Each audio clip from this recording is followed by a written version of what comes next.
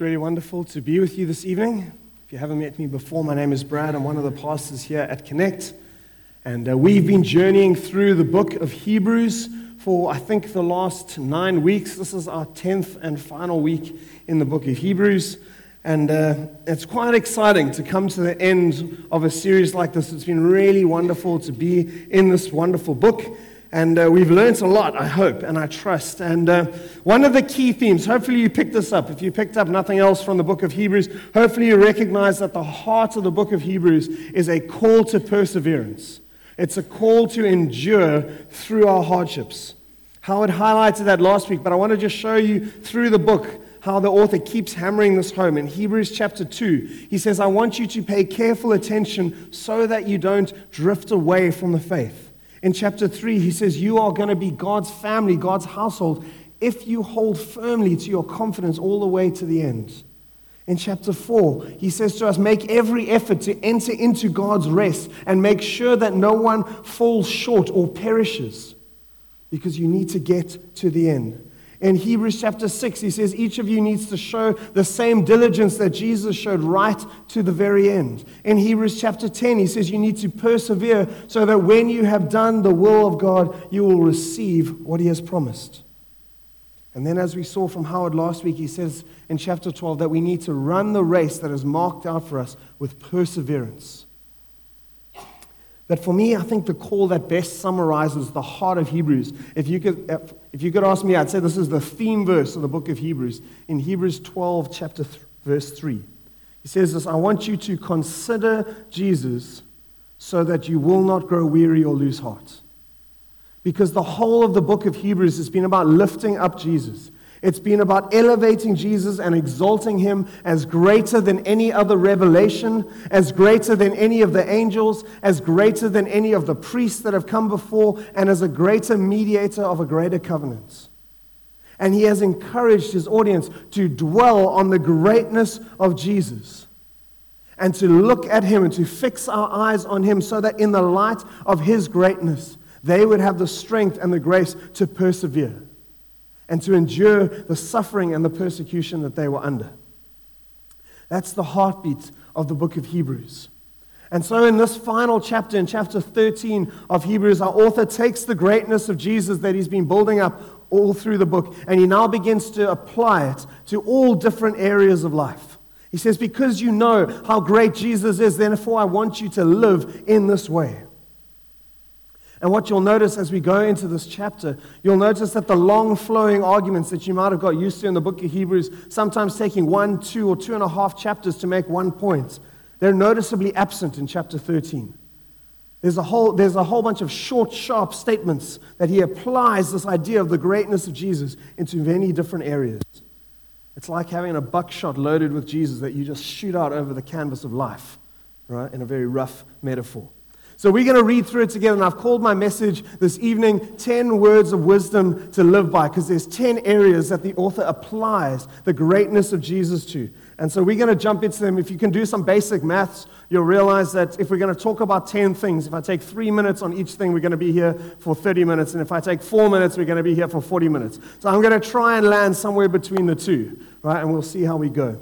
And let's jump right in from verse 1. Says this, keep on loving one another as brothers and sisters. Do not forget to show hospitality to strangers, for by so doing, some people have shown hospitality to angels without even knowing it. Right? Here's his first command. I want you to continue to love one another.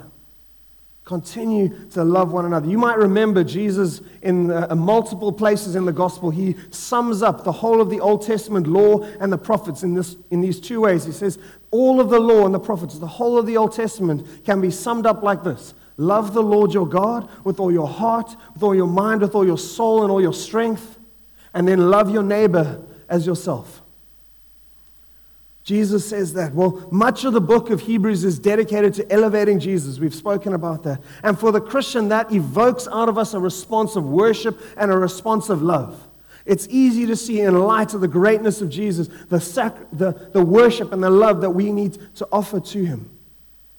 The couch behind some of those wonderful articulations of the greatness of Jesus is another encouragement to remind us to love one another. In Hebrews chapter 3 and verse 13, he reminds us to encourage one another daily so that our hearts don't get hardened by sin. In Hebrews chapter 10, he says, guys, I want you to not neglect meeting together, which some people are doing. Instead, I want you to encourage one another and to love one another. And so at the beginning of his application in chapter 13, he starts with this call that we are to love others. The Apostle John says a similar thing in his first letter. In 1 John chapter 4 and verse 20, he says, whoever claims to love God yet hates a brother or sister is a liar. And then he makes it a little bit more intense. He says, for whoever does not love their brother or sister whom they have seen. In other words, you can see the people around you. And if you are unable to love them, he says, then you cannot love God because you haven't even seen God. Right? If you can't love your brothers or sisters, you actually don't have love for God. The love that you have for God with all your heart, soul, mind, and strength must get worked out in your love for one another. That's what it means to be Christian. You can't be any other way. You can't love God and not love your brothers and sisters in the Lord. Friends, this means that when you disagree with someone, even when someone frustrates you, even when someone opposes significantly something that you stand for, even when we have an SGM that makes a decision on an issue that polarizes our church, we love one another.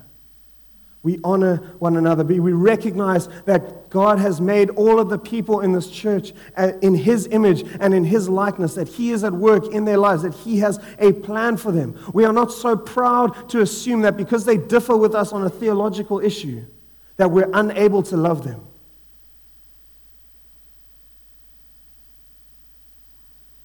He says, don't hate one another, rather love one another as brothers and sisters. See them through His eyes, see them through God's eyes.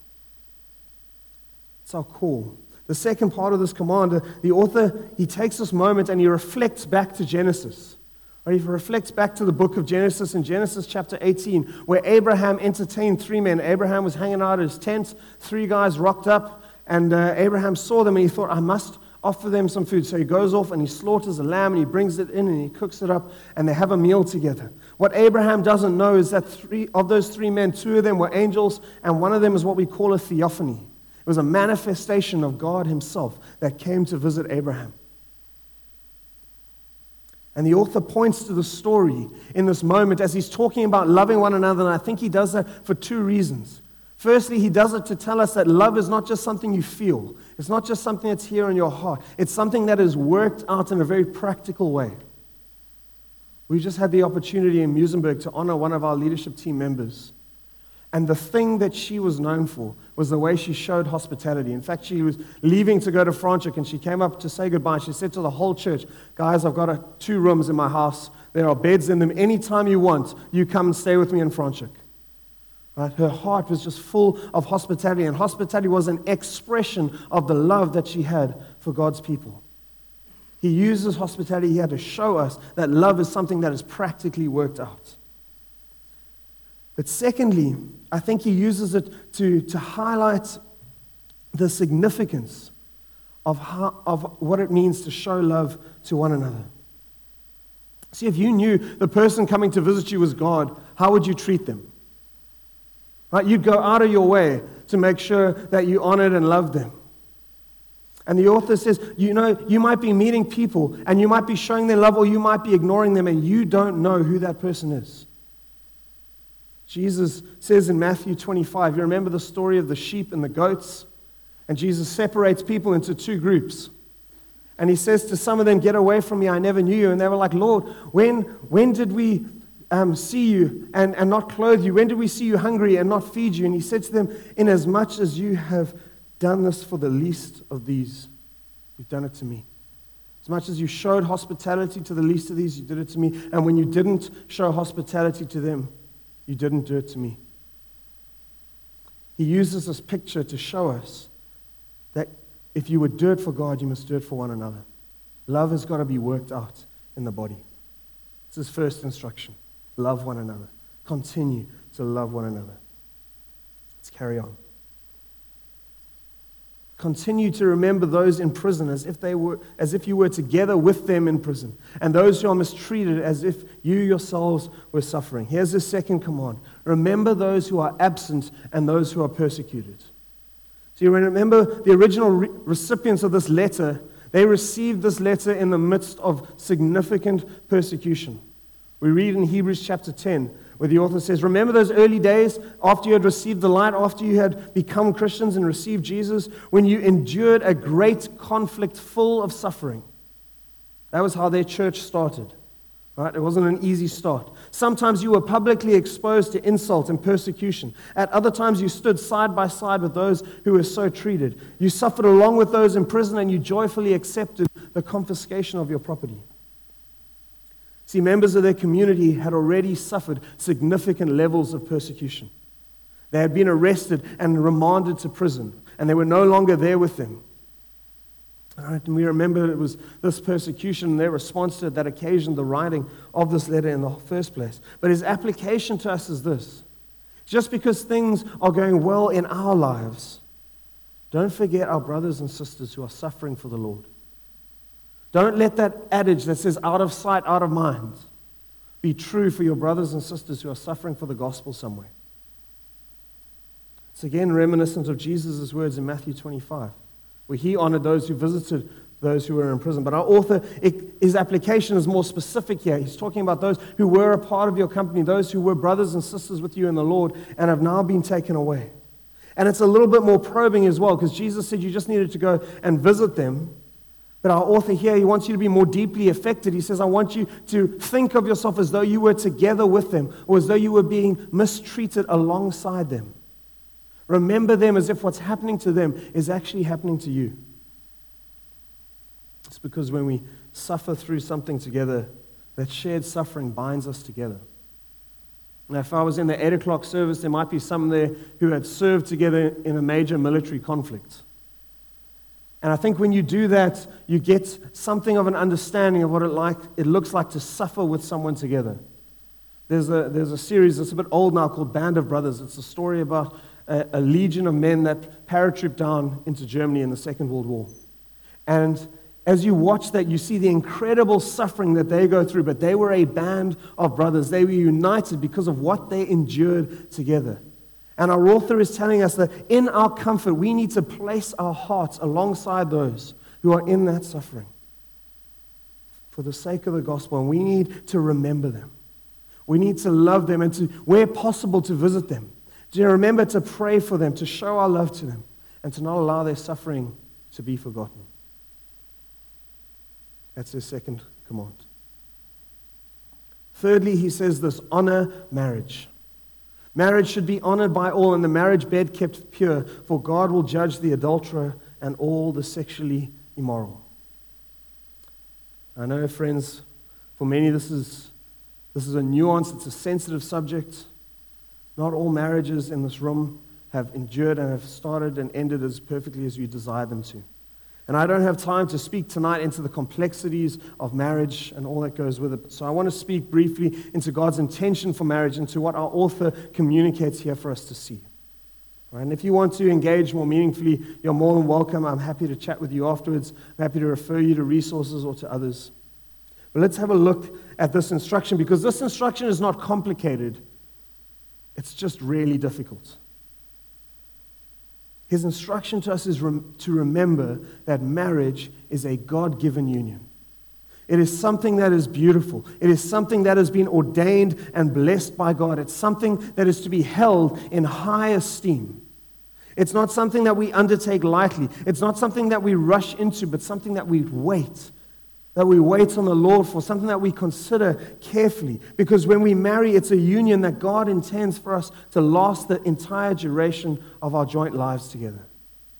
That's God's intention for marriage. God's intention for Christians is when we marry for life.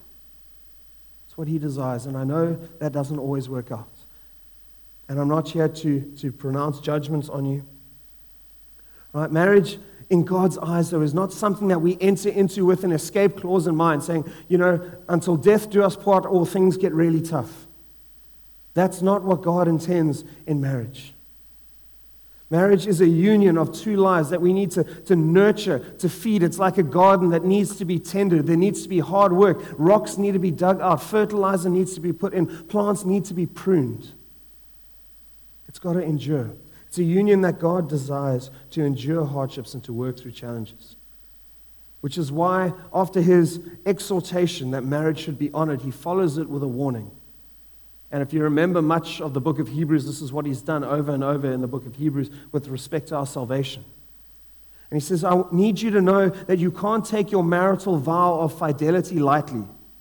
Right? And for those of you who are not married, you're thinking, well, I'm not there yet. Well, he gets there. He says, you need to make sure you don't take sexual unfaithfulness lightly either. And he applies this to adultery, which is sex with another person's spouse. And then he applies it to sexual immorality, any sexual activity outside of marriage. Friends, that includes masturbation, if I can be frank for a moment. Allow me to say this warning is here because the author is so aware of the depth of the temptation that the enemy will seek to lure you into, that the enemy will seek to lure God's people and to lead them astray. And guys, I can tell you this from personal experience, and I can tell you this because I have journeyed with people, and I have seen this played out over and over and over again. So I want to conclude this point with this encouragement. If you struggle with sexual temptation, whether you are married now or not, and by that, what I mean is not that you look at a girl or a guy as they walk down the street and you think, wow, that person's pretty. I'm talking about when those thoughts cultivate in your mind, when you watch a movie and afterwards you go and you Google the actor or the actress and you Google image search them, right? Or you constantly are looking at someone's Facebook pictures because they're really, really pretty and you're just focusing on it. Or you know that you're turning to pornography and you know it's there and you know it shouldn't be happening. Or you know you're considering that friend and you're in a relationship but you're looking at them and you know in your heart that the relationship that's in your mind is inappropriate. Guys, if you're struggling with sexual temptation, you need to take action now. You need to take action now. And here's what you're thinking, and I know you're thinking this because I thought it for years. Look, thanks, Brad, that's a really great reminder. I'm going to do my very best to work on it. It's a lie from the enemy. In your heads right now, it's a lie from the enemy. The enemy's number one weapon is silence and shame. Right now, he knows you're feeling ashamed because he knows what you're carrying. Right? And he wants you to not tell anyone about it and to think that you can go away into a little corner and say a little prayer with God and it's all going to be okay. And I need to tell you that that's not going to work. You need to bring sin into the light. You need to tell someone. James tells us to confess our sins to one another. Do you know why? Because when we bring sin into the light, then the light of Christ is able to break the power of sin. Greater is he who is in us than he who is in the world, but you've got to bring it out. If you don't bring it out, he's going to keep on holding you in chains. And so if you are struggling with sexual temptation, whether you are married or single right now, I want to encourage you now, today, tonight, take action. Go and talk to someone. And I'm not going to have a call at the end of the message where you all stand up and come forward. I understand this is a sensitive issue. You need to know there was a time in my life where I went to John and to Jason and I said, guys, there's something I need to tell you because I'm struggling with this thing and it is killing me inside. Don't miss the moment. Don't listen to the lie. Go and tell someone. And we're going to bring this thing out and we're going to break it. Honor marriage. Fourthly, learn godly contentment. Keep your lives free from the love of money and be content with what you have because God has said, never will I leave you, never will I forsake you. So we can say with confidence, the Lord is my helper, I will not be afraid. What can mere mortals do to me?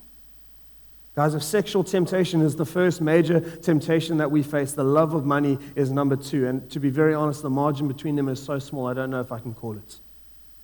Right? This is a massive temptation in the world we live in today. And so our author gives us a three-part encouragement.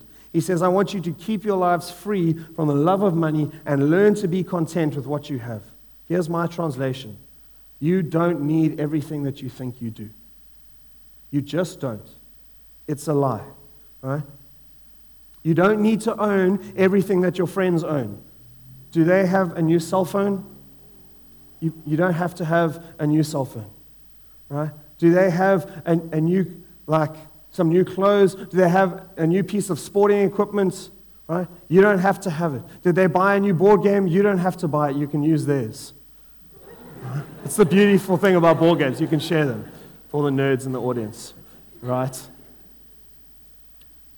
Do you know I still have a shirt that I was given on my 21st birthday? It still works. I mean, I could stand to lose a bit of weight and it would look a bit better. But it still works.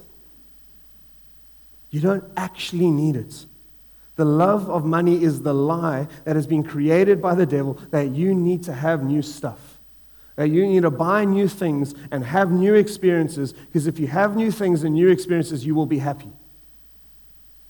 It's a lie from the enemy. And it is a lie that is sustained by a scheme that he has set in place that is worldwide and generations deep. Right? It is created by the devil and it is sustained by the advertising industry.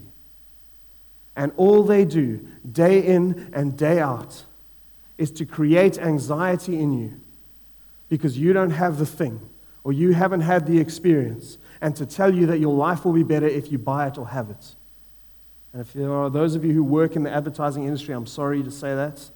My best friend worked in the advertising industry, but it's true.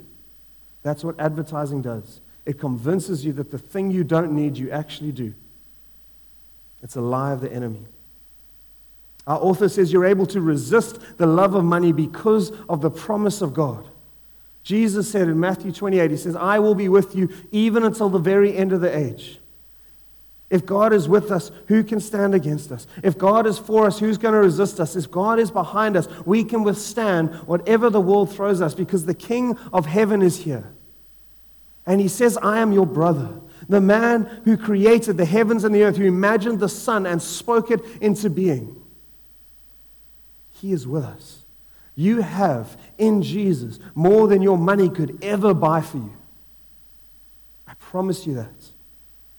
Which is why he says we can have confidence to proclaim that God is our helper. We don't need to be afraid. Remember, this promise is given to a group of people who are getting their stuff stolen.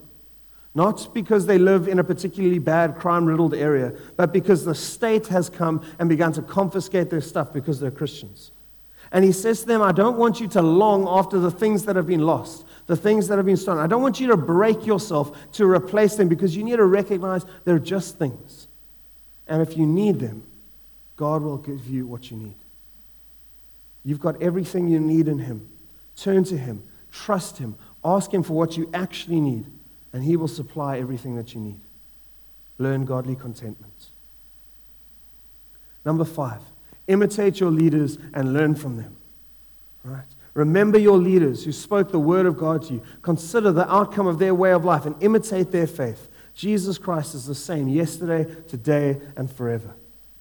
Now, these leaders that he's speaking about, they were probably the leaders that planted the church in the beginning. They've probably moved on, and his call to them, he says, I want you to look at their lives. I want you to recognize what they did and how they lived. And I want you to learn from them. I want you to imitate them. Essentially, he's reminding us that most of our life, we are developed by what we catch rather than what we're taught. I can stand up here for hours on end and tell you what the scripture says. But if you spend hours living with me, you're going to see how I live my life, and it's going to shape you more than if you listen to hours of my teaching. Look at your leaders. Look how they live their lives. Learn from them. Imitate them. And I think his reference to Jesus has a twofold purpose in this moment. Firstly, it points and shows his audience that the leaders that they had were godly leaders, and they had modeled their lives on Jesus. And if you're confused about what your life should look like, you look at Jesus. All right, but then he uses it to introduce the warning that's going to come, because it stands against the strange and unusual teachings that some people were promoting that we're going to see in the next section. For us, this instruction, I think, has a twofold application. There are leaders in your lives, and you are to learn from them and do your best to imitate them as they do their best to imitate and to model Christ. And I want to ask you this question. Who are the leaders that are in your life? Are they there? Can you name them? And I want to say to you, a little while ago, I looked around and I felt really alone in the space that I was, in the leadership that I had. And I didn't feel like I had people around me. And it was then as I looked around that God said, Brad, you're surrounded by leaders and yet you're alone. You need to actively choose to let your leaders in. You need to choose to do that. We are here and we want to be involved in your life, but you need to invite us in. Are you spending time with the leaders who are around you? If you're not, go and take some initiative. Go and speak to someone. Say, hey, I'd love to spend time with you. If I can speak as a leader, there is nothing I value more than spending time with someone who wants to spend time with me. It's the greatest blessing for us as leaders. Secondly, here's the second application. Who are you leading? When Jesus designed and built his church, he didn't pick 12 men that would lead the entire church. Right? They just started it. And they made disciples. And those disciples learned and gleaned from them. And then they went and made disciples. And those disciples gleaned from them. And they went and made disciples. Who are you leading? Who are the people that are able to look into your life and learn from you as you learn from Jesus? And as you learn from the leaders above you? And if there's no one there, take a moment and say, God, who have you put around me?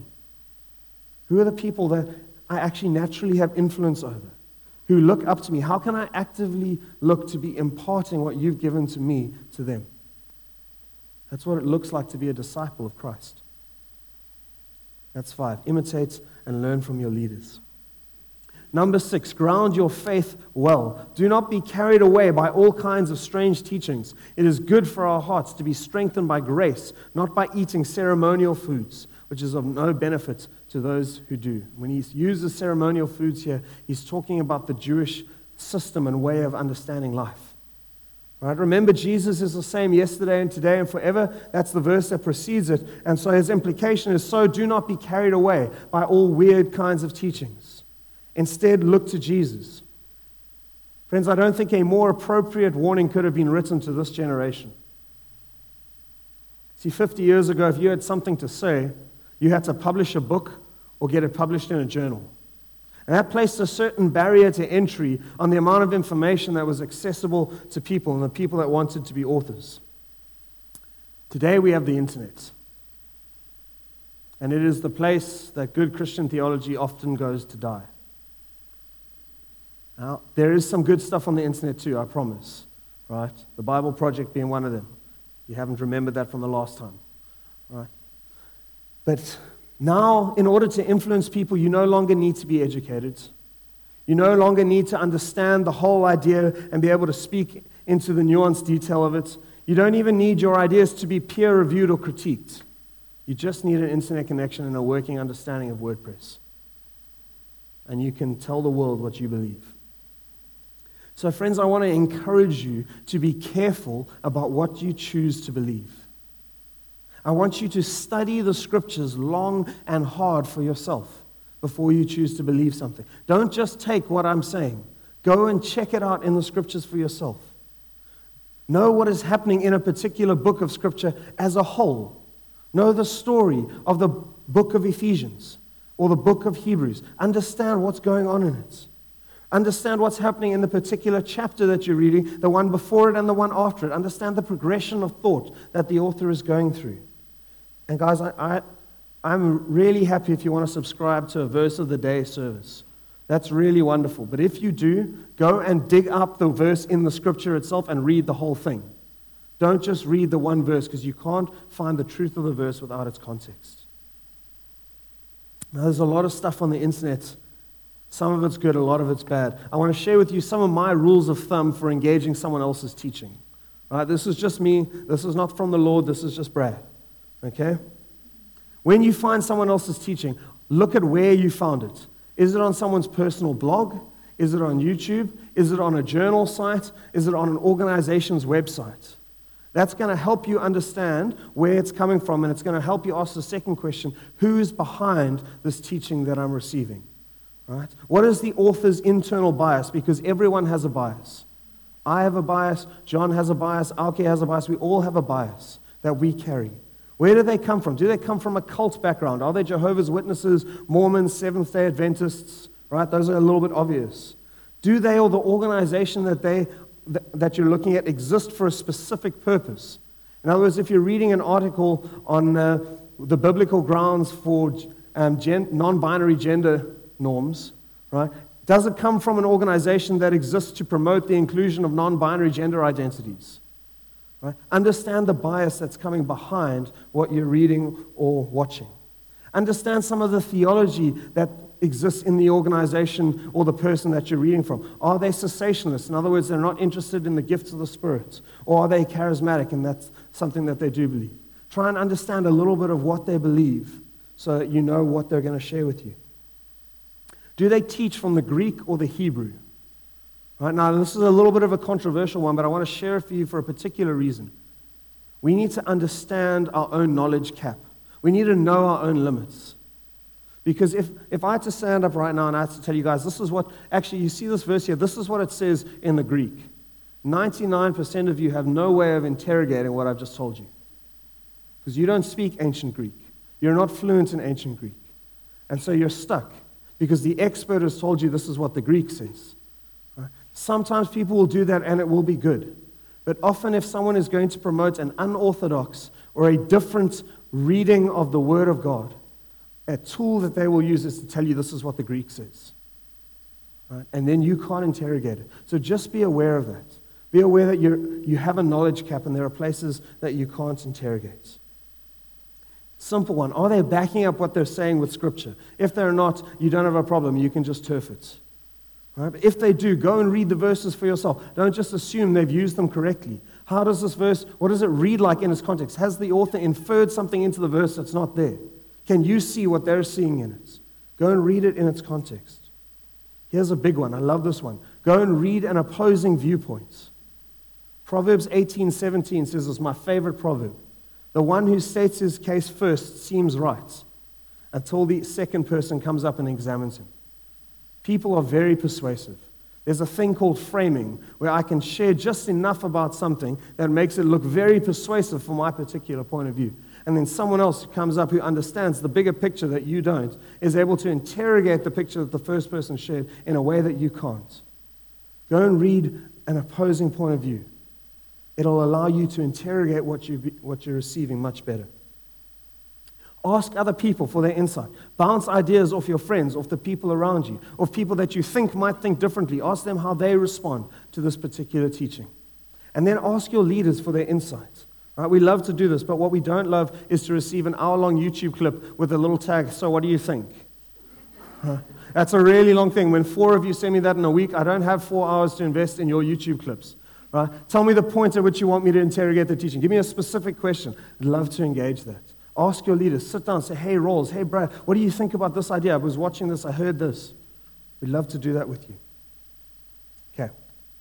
Enough about that, grounding your faith well. We're going to go from here, and our author is now, he's going to tell a bit of a theological story. He's going on a bit of an expositional excursion. But that's not important, right? What he's going to do is he's going to set up a contrast between where Jesus died on the hill outside Jerusalem at Golgotha and the sin offering that happened in the Old Testament on the Day of Atonement that happened outside the camp in the Israelites. You can read it for yourself in Leviticus 16. And then he's going to apply that into a particular idea. So we're going to read it, and then we're going to go into the idea that he applies it in. It says, we have an altar from which those who minister at the tabernacle have no right to eat. The high priest carries the blood of animals into the most holy place as a sin offering, but the bodies are burned outside the camp. So Jesus also suffered outside the city gate to make people holy through his own blood. So let us then go to him outside the camp, bearing the disgrace he bore. For here we do not have an enduring city, but we are looking for the city that is to come. Here's his point. Go and find Jesus outside. Now you're like, Brad, what on earth does that mean? Right, we're running a little short on time, so I'm going to do it a little bit quickly. In their context, they were a group of Christians that had come from a Jewish background. I believe what the author is saying to them is you need to cut ties with that background because that background was safe. Judaism was a protected religion. And they were looking to say, look, we can be Jews, we just recognize Jesus as the Messiah. And he's saying you need to step outside of that. You need to cut off those Jewish roots, and you need to embrace Jesus. Because Jesus bore disgrace by being outside the city, by being rejected by the people of God. And in the same way, you need to identify with Jesus and be willing to submit yourself to the persecution and the disgrace that might come with that. For us, we don't live in a place where that's going to happen. But it's going to happen in our political climate. You need to be prepared to identify yourself with Jesus in a way that's not politically correct. You need to be prepared to take a stand for who Jesus is and what Jesus says, even if that's going to go against the norms of culture and society, even if people are going to ridicule you for it. You need to be prepared to bear that disgrace, because that's the disgrace that Jesus bore. You need to be prepared, like I need to be prepared, to stand at a church pulpit and say that the Bible teaches that homosexuality is sin, even if that lands me in jail. That's where our country's going. It's what it means to go and find Jesus outside. Number 8, we need to give God genuine praise. Through Jesus, therefore, let us continually offer to God a sacrifice of praise, the fruit of lips that openly profess His name, and do not forget to do good and to share with others, for with such sacrifices God is pleased. I'm going to do this one very briefly. We're called to praise God and to honor Him with our voices. We do that when we sing, we do that when we speak. But he says the integrity of the praise that you offer with your voice is proved by the way in which you love and care for others. Does that make sense? If any of you have sat near me in worship, you'll know that I sing particularly loudly, right? The author is saying, Brad, you can't trick God in your level of devotion by honoring Him loudly with praise that comes from your lips if you don't honor Him by the way in which you love others as well. Your love for others will prove the love that you have for God. Remember, those two things are linked. You can't love God and hate others. Right? And if you don't love others, you can't love God. So your praise and the integrity of your praise and the fullness of the worship of your life will allow you to praise God with integrity with your words. That's what he's saying. Number 9, obey and submit to your leaders. Obey your leaders and submit to their authority, because they keep watch over you as those who must give an account. Do this so that their work will be a joy and not a burden, for that would be of no benefit to you. Remember verse 7. In verse 7 he said, I want you to remember your leaders and I want you to imitate them. And now he levels it up and he says, not only do I want you to remember and imitate, but I want you to obey and submit. Right? To obey means to listen, to yield to comply with. It carries this idea of trusting those that you are obeying. That's why the NIV says to have confidence in your leaders. Because I trust you, I'm going to yield to you. In James chapter 3, he uses it about the bit that is put in the horse's mouth that causes the whole animal to obey. And if you know anything about riding a horse, the more confidence you have, the better the horse responds to you. Submit means to yield, to withdraw, to stand down. As if we can be frank for a moment, obedience and submission are emotionally difficult to offer to other people. Is that true? Would you agree with me?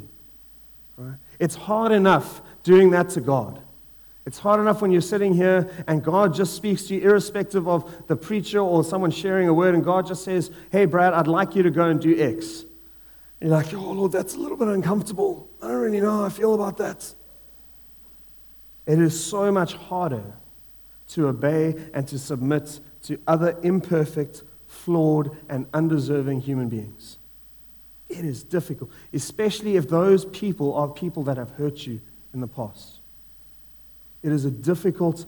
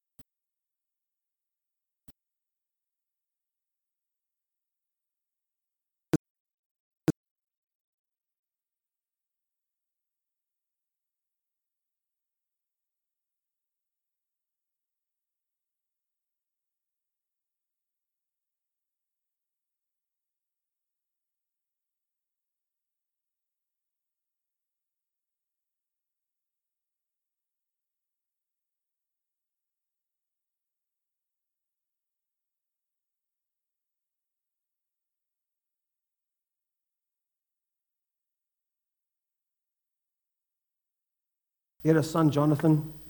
He was a good king for a while, and then he wasn't. Right? King Saul. Sorry, thank you. Saul, Jonathan, David was the other guy. Right? While Saul is king, Saul falls out of God's favor. And so Samuel goes along and anoints David and says, David, you're going to be king. But David is not king yet. Now, David and Jonathan are really good friends. What does Jonathan have to do? Does he stick with his mate Dave? I mean, like, Dave, my dad has lost it. He's lost the plot. I mean, Saul is crazy to try and kill David. Right? He's got it into his head to kill a loyal servant. Now, what is Jonathan to do? Does he stick with his mate and fight against the king who's over him? He doesn't. He stays with his dad. And you know he dies for that. One day Saul, and now he's totally lost the plot, and he goes to consult a medium, and the medium pulls out the spirit of Samuel, and that's a whole other story in itself. But God says, because you have done this, Saul, I will judge you, and your sons will die. And so in the next battle they go into, Saul and Jonathan are killed. And Jonathan, a good, godly man, a man who recognized who God was and lived his life in obedience to him and in submission to the authority God put over him, died because of the sins of that authority. But God honored him. God honored him because he lived humbly and in submission to the leaders that God had set over him. Why do we submit to leaders? Why do we do that? Because God has set them to be watchmen over our souls. They keep watch over us as those who must give an account. And this is a reference back to the book of Ezekiel. If any of you have read the book of Ezekiel, it's a very interesting book. And a lot of cool things happen in the book of Ezekiel, right? Amongst them, the call to use grapevines for drying, right? But that's a whole other story. In Ezekiel chapter 3 and chapter 33, God comes to Ezekiel and he says, Son of man, I am setting you as a watchman over the house of Israel. Here's what that means. When the enemy comes against Israel, you have a job. Your job is to go and tell the people about the enemy. And if you do, and they listen to you, then they're going to be saved. And that's going to be great. And if you do and they don't listen to you, then they're going to die. But it's going to be on them. But if you see the enemy and you don't tell them about it, then when they die, I'm going to come looking for you. And I'm going to hold you accountable for all of their deaths. That's the role of a leader. They watch over your souls. They have responsibility for your life before the Lord. They have a responsibility to point out and to call out where the enemy is coming against you. That's a burden that they carry before the Lord, that we carry before the Lord. And friends, I need to tell you, that burden is very often hard to bear. It's very often hard. It involves having conversations with people that I would genuinely rather not have. That we as leaders would really rather not have. They are painful conversations. It involves saying things that become hurtful because they dig beneath a veneer and they call for righteousness. It involves navigating complex decisions that affect the lives of multiple people where there is no simple answer and there's no way to land in a place where no one gets hurt. And yet someone's got to make the decision. It involves this constant heartache for the people that you're leading because you feel their hurt and their pain. You feel the animosity and the frustration. Friends, when we sat at the end of the AGM on Wednesday night, I left and my heart was heavy. My heart hurt. Not because of how the decision